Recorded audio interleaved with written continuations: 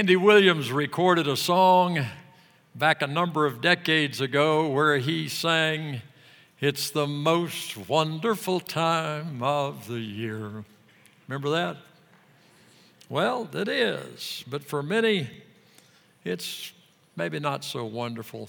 Secretary Hale was talking a while ago about the fact that during this time of year, a lot of veterans commit suicide. My wife, Sweet Gloria, is involved in a prison ministry, and she finds the same thing true in the prison ministry, that a lot of those folks hurt themselves and try to commit suicide during this time of year. So it is a wonderful time of year. Thank you, Jesus, for coming. But also it's a time when a lot of people go into a despondency or a discouragement. Discouragement and loneliness are parts of the holiday package for a lot of people. It may be true for some of you sitting here in this room right now that have reasons to not feel so good during this particular holiday season. So today and next week, I'm going to deal with two subjects, dealing with discouragement today and the problem of loneliness next week. We'll put that alongside all the fun stuff that we enjoy about Christmas at the same time. But today, dealing with discouragement. Have you ever really felt discouraged? If not, you're either really young or you have lived a charmed life, because most of us at one time or another have dealt with discouragement. When was the last time you felt discouraged? Or are you sitting in this room right now dealing with discouragement today for one reason or another? Well, we'll spend the next half hour or so looking at some biblical ways of dealing with discouragement.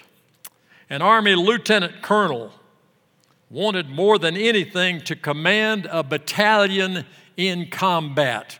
And he was in Iraq, but he was too junior to have a battalion in combat. And so when he rotated back to the States, he began doing everything he could to get sent back to Iraq so that he could have a battalion in combat. He felt like that was a plan that would elevate him to stardom within the Army structure. And he ruined his family relationship, and he made all of his peers mad at him, because he worked every mechanism he could to get sent back to Iraq. But sure enough, he was able to get himself sent back to Iraq. But at the same time, there was a big gymnasium at one of the big bases in Iraq that was having all kinds of trouble. And the division personnel officer said, "The next field grade officer who gets off of that airplane is going to become the gymnasium officer." Guess who the next field grade officer was that got off of that airplane? It was this lieutenant colonel who had tried so hard to get himself a battalion in combat. He became the gymnasium officer instead. Well, what do you do when it becomes clear you're not going to be where you wanted to be by a certain time in your life? The plans and dreams that you have for yourself or your kids just will not come true. What do you do? What do you do when that circumstance happens? Do you get mad at the world and live with a chip on your shoulder for the rest of your life? Do you give up and just sort of go through the motions until you die because things just didn't work out as you had planned? Or do you get sick and just stay sick for the rest of your life? You've known people that have done that. Just get sick. What a way to live, always dying. But some people do that, don't they? Well, we're going to take a look at Nehemiah chapter 4, verses 6 through 14.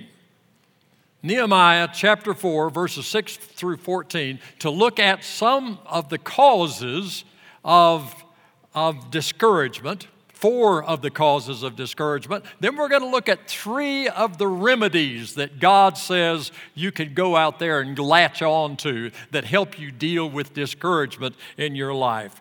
But first of all, a little bit of background. Most of the Jews of Judah, including almost all of the inhabitants of Jerusalem, were defeated, captured, and sent into slavery in Babylon, which is Baghdad now, in about 587 BC. And they were sent there by the forces of Babylon's king Nebuchadnezzar. Now, that is about a 900-mile 4-month or 5-month walk into slavery. And the slide you're looking at now, that shaded area, is the route that they would have taken. They could have walked straight across. It's about 500 miles, but that's across the desert. Some of y'all have been out there in that desert. I have, and that's not a place you want to walk across. And so they took the long route up. That's a long ways to walk, 900 miles, but at least you had water by going that way. And so they went into captivity. Jeremiah had predicted that this was going to happen, and he began preparing the children of Israel, of Judah, for this. And he wrote in the book of Jeremiah and in the book of Lamentations the predictions and the bad stuff about what was going to be happening to them. And you can go back and read that if you want to. But you can read his warnings and sadness in those books. But about 50 years later, after they were captured, Cyrus the Great of Persia defeated Babylon, took it over, and he released about 50,000 of the Jews and let them go back that 900-mile walk back to Jerusalem and to reestablish themselves as a nation. Retracing the 900-mile walk back, they found the city of Jerusalem a wreck, and the temple had been completely destroyed, and so had the walls of the city. Then about 75 years later, Ezra took a bunch of folks back to rebuild the temple, and you can read about that in the book of Ezra in the Old Testament. And then 13 years after that, Nehemiah goes back and takes a bunch of folks with him to rebuild the walls. So that's where we are when we're reading this. He rallied God's people and had a pretty fair success rebuilding the walls. In spite of threats from the Samaritan and Arab neighbors, among others, there were a bunch of folks that did not want him to rebuild the walls. And so, and many of you have read that account, and you know that there were enemies of the Jews that continued to attack them. The wall was about half finished when the people got discouraged.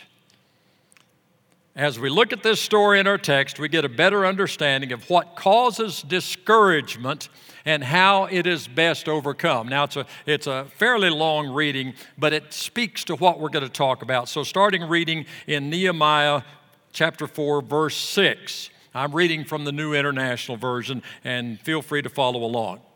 So we rebuilt the wall till all of it reached half its height, for the people worked with all their heart. But when Sanballat, now these are some of the bad guys, when Sanballat, Tobiah, the Arabs, the Ammonites, and the people of Ashdod heard that the repairs to Jerusalem walls had gone ahead and the gaps were being closed, they were very angry. They all plotted together to come and fight against Jerusalem and stir up trouble against it. But we prayed to our God and posted a guard day and night to meet this threat. That's one we're going to come back to. All right? Meanwhile, the people in Judah said, the strength of the laborers is giving out, and there is so much rubble that we cannot rebuild the wall.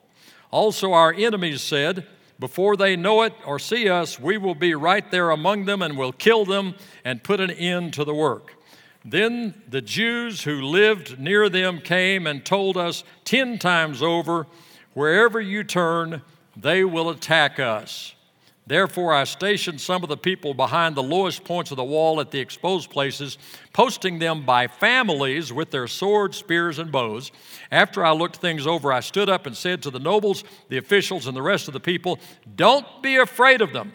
Remember the Lord, who is great and awesome, and fight for your families, your sons and your daughters, your wives, and your homes." All right, so we see 4 causes of discouragement here.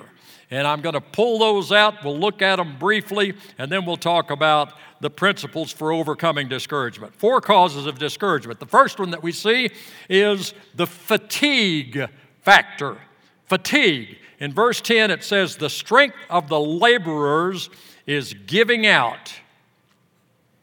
Even the work of the Lord can wear themselves, the work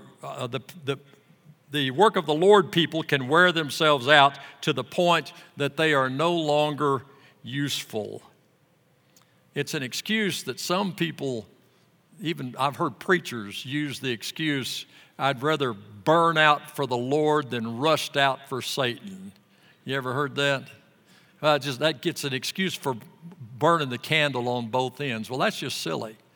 There's a middle ground where you don't have to do either one. You know, take some time. Don't wear yourself out. Get some rest. Learn to rest physically and emotionally. Everything is worse when you're tired. So make sure that you schedule your time where you've got the amount of rest that you need to in there. Church members, if the church staff needs a little bit of time for rest and they can't do everything that you want them to do right now, understand that. Because if they can't do it all right now, understand that needs to be done. Ronald Reagan, though, said, "I know it said hard work never killed anyone, but I figure why take the chance?" I like that. So the fatigue factor is one of them. Then the second one is frustration. Verse 10 says, "There is so much rubble," just frustration.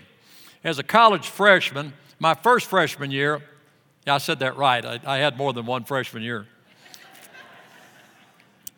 My first freshman year, I was at Hardin Simmons University in Abilene, Texas, and I went somewhere one day and I came back. I don't remember where I was coming back from, and my room had been trashed, my dorm room. It had been completely torn up. I mean, everything in the room had been taken out of the closet. All my drawers had been dumped out. Everything, like even my Band-Aids had been taken out of the box and scattered around. Anything that could be taken out and thrown around, the bed turned upside down, all of it had been completely, totally trashed. And you know who did it? Nobody ever claimed credit, but I know it was those evil people from Hobbs. I was from Roswell. There's a lot of rivalry between Hobbs and Roswell. And people from Hobbs High School are evil.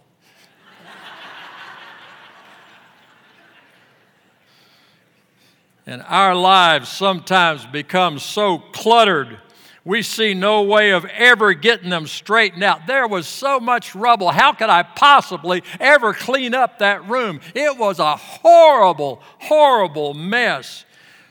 And so we just get discouraged with all of the baggage and the clutter, and we stay discouraged.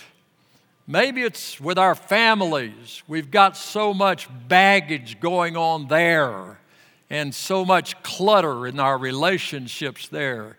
Or maybe we've got a dead-end job that it feels like there's no way that we'll ever get promoted. And we just have to keep on doing the same thing every day, on and on. In this morning's Albuquerque Journal, they've got a story about a guy that every day he reports to work, and some of y'all may have seen it, he just reads through pieces of paper and sticks it in a box that nobody's ever going to read. How would you like to have that job? you just feel that way, that nothing good is ever going to happen. Well, that's frustration, and that could lead to discouragement in your life. And then the third cause of discouragement is failure. Verse 10 says that we cannot build the wall. Past failures and associated guilt make us believe we'll never succeed. I know I'll just fail again. Why should I even try? I have failed so many times. I'm just a goof up. Why do I even try again? I'm just too discouraged. Why should I talk to anybody about Jesus Christ? I've talked to somebody before. Maybe I've talked to two people before, and both of them didn't come along. Nobody prayed to receive Christ, so why should I even do it again? I'm a complete failure. Or I've tried this or that or the other. I've tried being kind. Being kind doesn't work. Why should I do that? I've just been a failure. Is your motivation to act short-circuited by past failures? Reflecting on failures in life can be one of the causes of discouragement.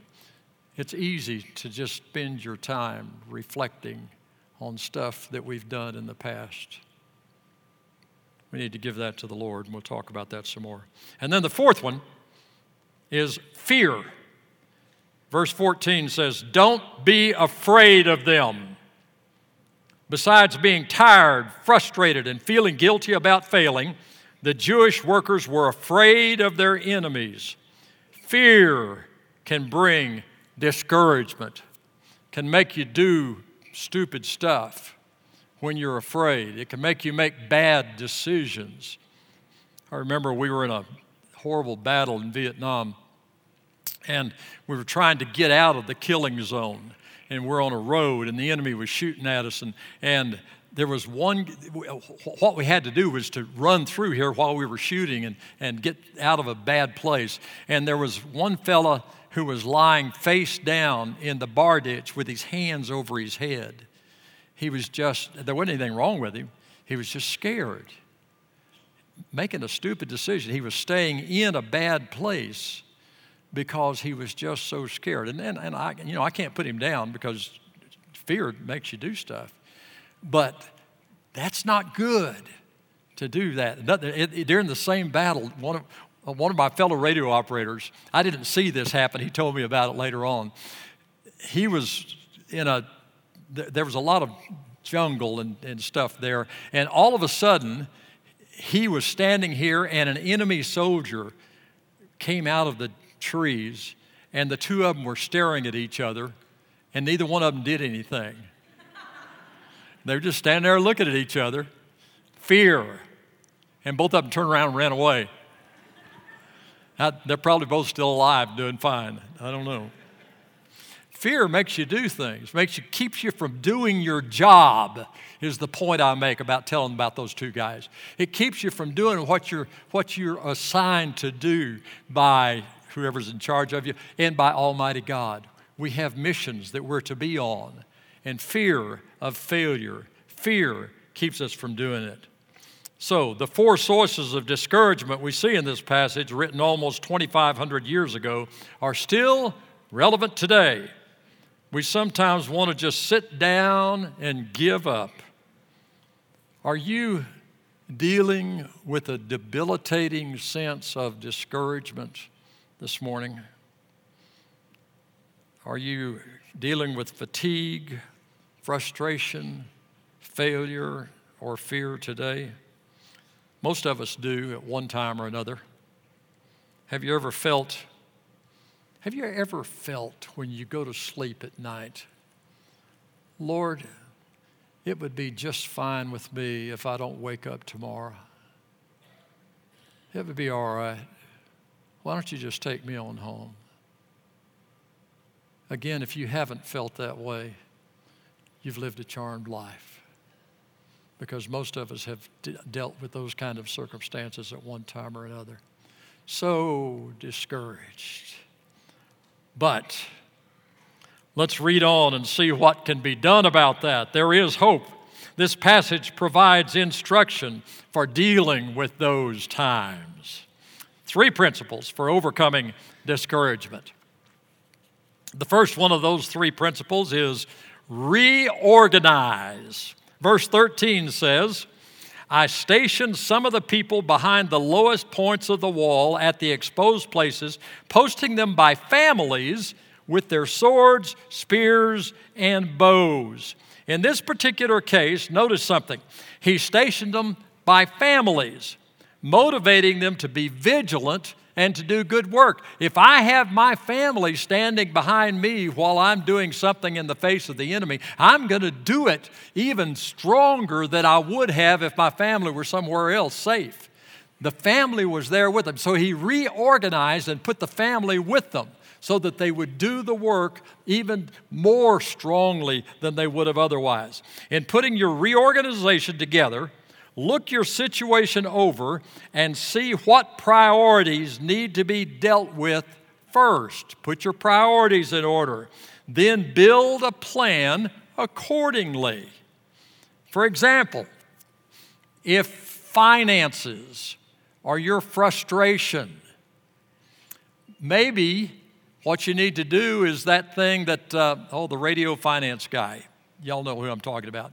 If what he says is pay off your highest interest item first, probably credit card, pay off your highest interest item first, and then apply that money onto the next highest interest item. And so put a plan together where you do that and keep on putting the money on and putting the money on until you got it all paid off. That makes pretty good sense. Or I went to a seminar one time where a guy said this. He said, if you have a tendency to spend on a credit card, to do impulse buying on a credit card, just keep one credit card for emergencies and freeze it in a jar of water. Isn't that good? Put that in your refrigerator and freeze it so that if you ever need to use a credit card, it'll take you some time to dig it out and you won't be using it for impulse buying. Pretty good idea. So reorganize is the first principle. The second principle, remember. Remember the Lord who is great and awesome, according to verse 14. The same Lord wants you to succeed and have joy in your life. But He has a way that He wants it to be done. God has a way. So you talk to Him. It involves giving ourselves to Him, letting God be in charge, give ourselves to Him, and learning His ways and means. So you talk to Him. Remember when we talked about prayer last week or the week before? We talked about prayer, and when you're praying, you don't just talk to God, you listen to God. And you've taken issue to God, and you say, oh God, I'm so discouraged. What do I need to do in this circumstance? What changes do I need to make? I know I need to reorganize. How do I need to reorganize, God? And listen to Him. And God will say back to you, quit going to the casino. And you'll say, okay, God, not that one. I mean another one. And God will say, no, quit going to the casino. Yeah, not that one, God. But see, you got to pay attention to what God is telling you, because He will nudge you in a direction. And then the next thing that He says is, then do it. Do what God says. Verse 9 says, we prayed to our God and posted a guard. So we prayed, we got instruction, and we did it. We posted a guard. Quit going to the casino. All right? Number 3, resist. So we resist. Verse 14 says, fight for your brothers, your sons and daughters, your wives and your homes. Resist the devil and his influences. It's not enough to just do what is good and right. We must not do what is wrong.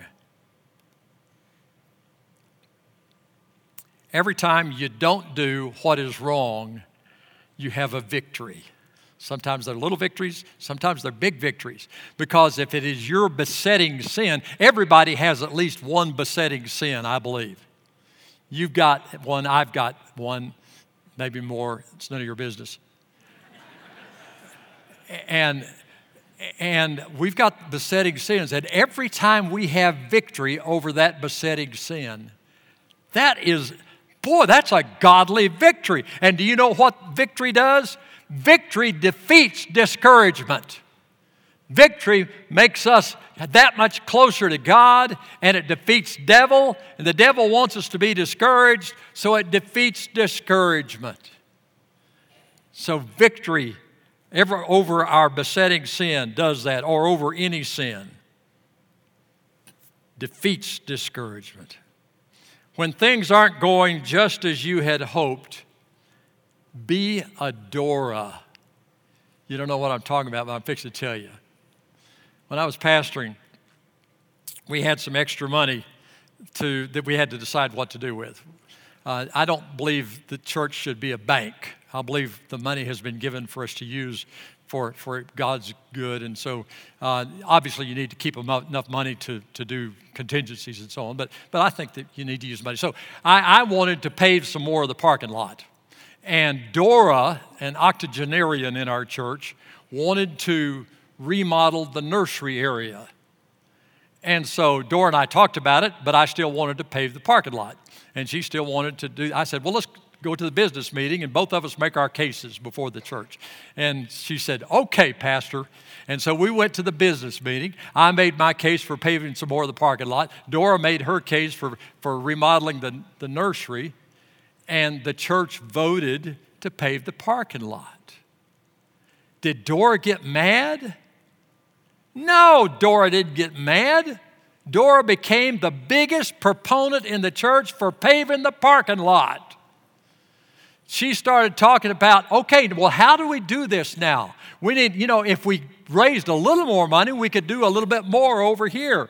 And she became this great person in favor of the project that she was not in favor of at first, because that's what the church wanted to do. And she went right along with it because that's what, and by the way, after we paved the parking lot, the church just kept on giving and we remodeled the nursery. See? Be a Dora. That's part of resisting the devil. Be somebody who is ready to go ahead and do what makes the most sense in the house of the Lord. Satan loves for people to be discouraged. Dora refused to be discouraged because her plan didn't win. She wanted to go ahead and be what God wanted her to be. God loves us, does not want us to be discouraged and live without joy in our lives. It's a choice we make. God wants us to be happy and joyful in our lives with Him. I close by telling you about a fellow I met in Somalia. I was sent to Somalia by the Marines Central Command. It was back during that Black Hawk Down thing. I was sent to manage the plan for the retrograde from Somalia. And we got down to about 3 weeks before all of us were out. And our chaplain, our Protestant chaplain, was rotated back to the States. And so we had several Sundays there where we didn't have a Protestant chaplain. So I took it on as a collateral duty. And so I conducted services for those times. And we had a guy that came to our services. His name was Leonard. Leonard was, he just was one of the most happy people, joyful people I have ever seen in my life. Leonard was from Kenya. He was allowed to come onto the base, to come to our chapel services. And Leonard was about this tall, had a great big smile on his face, and he was a missionary to Somalia from Kenya. Somalia was a Muslim country, it still is, and Christians are killed for being Christians in Somalia. But Leonard was there doing missionary work, and he and I got to visiting after a service one Sunday, or it was actually a Friday. They had the services on Friday there, and he said to me, he said, "Colonel Long, can you get me any Bibles?" And I said, "Well, I probably can, Leonard." And I said, what do you need them for? And he said, "Well, I have had 56 families receive salvation through Jesus Christ, and I would like to get them Bibles." And I said, "Well, let me see what I can do." 56 families, folks, that received Christ in Muslim Somalia. And I said, "Let me see what I can do, Leonard, see if I can get you some Bibles." But I said, "They're going to be in English." And he said, "That doesn't matter." So I went to the Catholic chaplain, who was still there, and I said, "Can you get me a case of Bibles that I can give to this guy?" And he said, "I don't think I can do that." And I said, "Why not?" He said, "Because if the people get caught with a Bible, they're going to be slaughtered. The whole family will be killed." And so I went back to Leonard the following Friday, and I said, "Leonard, here's what the chaplain said." And Leonard said, No, you don't understand." I said, "Besides, they can't even read them. They're in English." And he said, "They'll just have it in their hands." He said, and these were Leonard's exact words. He said, "These people know there are some things worth dying for.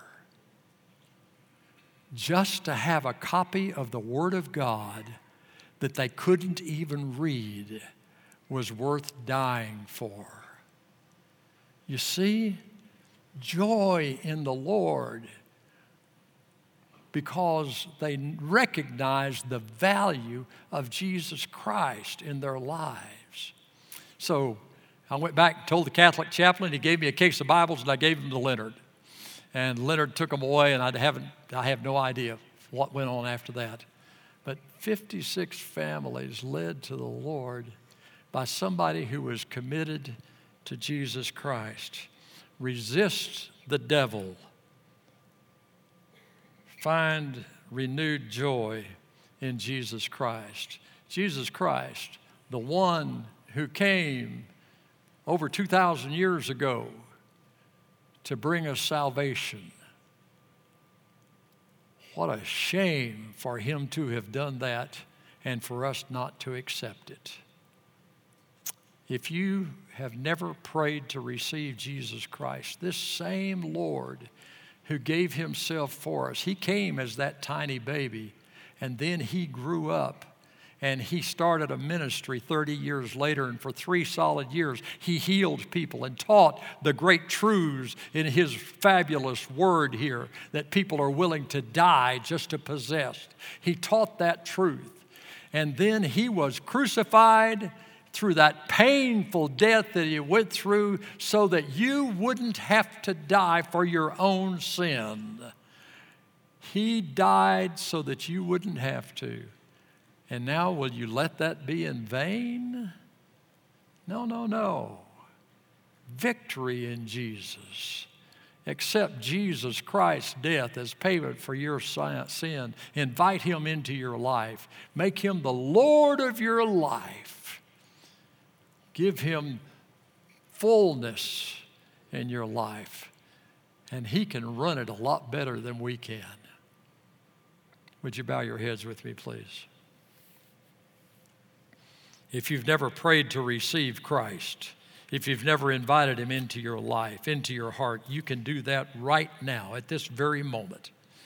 You can ask Jesus Christ to become the Lord of your life and never have to worry about eternal life again. Eternal life is a gift that God gives you through the blood of Jesus Christ, who died that terrible death but came back to life 3 days later so that we might have eternal life through him. Have you given yourself to him? If not, would you do that right now?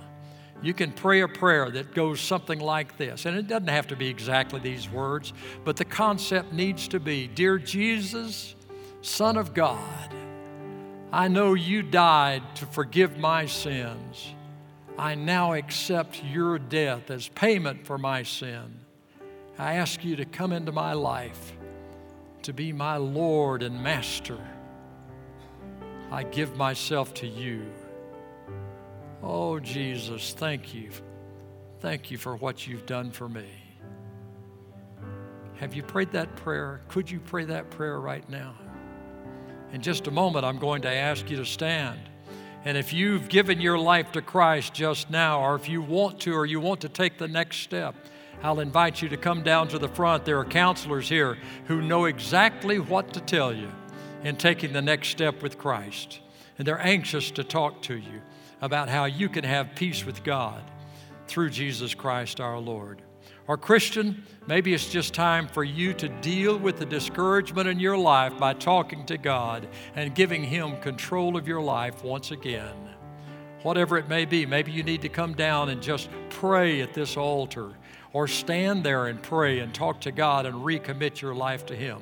Whatever it is. Now, would you please stand? Would you stand now and pray while the music plays about what God wants you to do? And the invitation is open for you to make your commitment to Christ right now.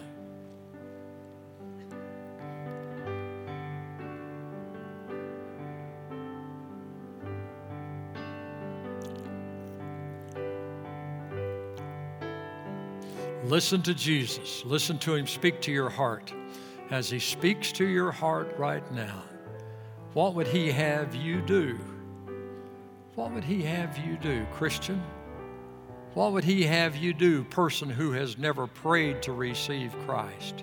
He loves you so, and He wants you to have a full and meaningful life with Him.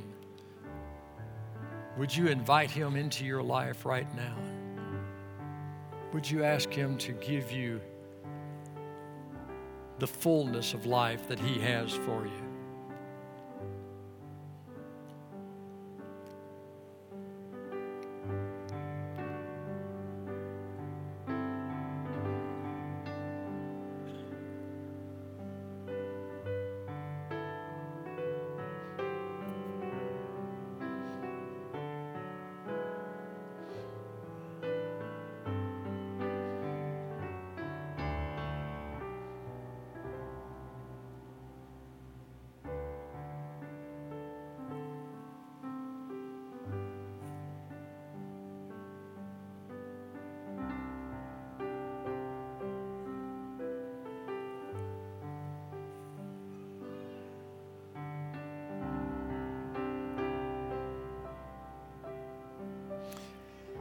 Thank you for your kind attention today. And don't forget, just because the invitation ends doesn't mean that the invitation from Christ is over. Take these thoughts out with you, or speak to one of the staff members about the next step that you could take in your relationship with Jesus Christ. Now let's pray and be dismissed. Father in heaven, you are such a mighty and an awesome God. We thank you that you have solutions to life's dilemmas, for the difficult circumstances of life, like discouragement, like loneliness, like the other things that come up and hit us in the face from time to time. You have the great, wonderful answers, and we thank you that you love us so much that you've provided them for us. We pray now that you will be with us as we go from this place. Help us to be faithful to you in all that we do this day and this week. In the name of Jesus Christ our Lord, amen. God bless you. We'll see you next week.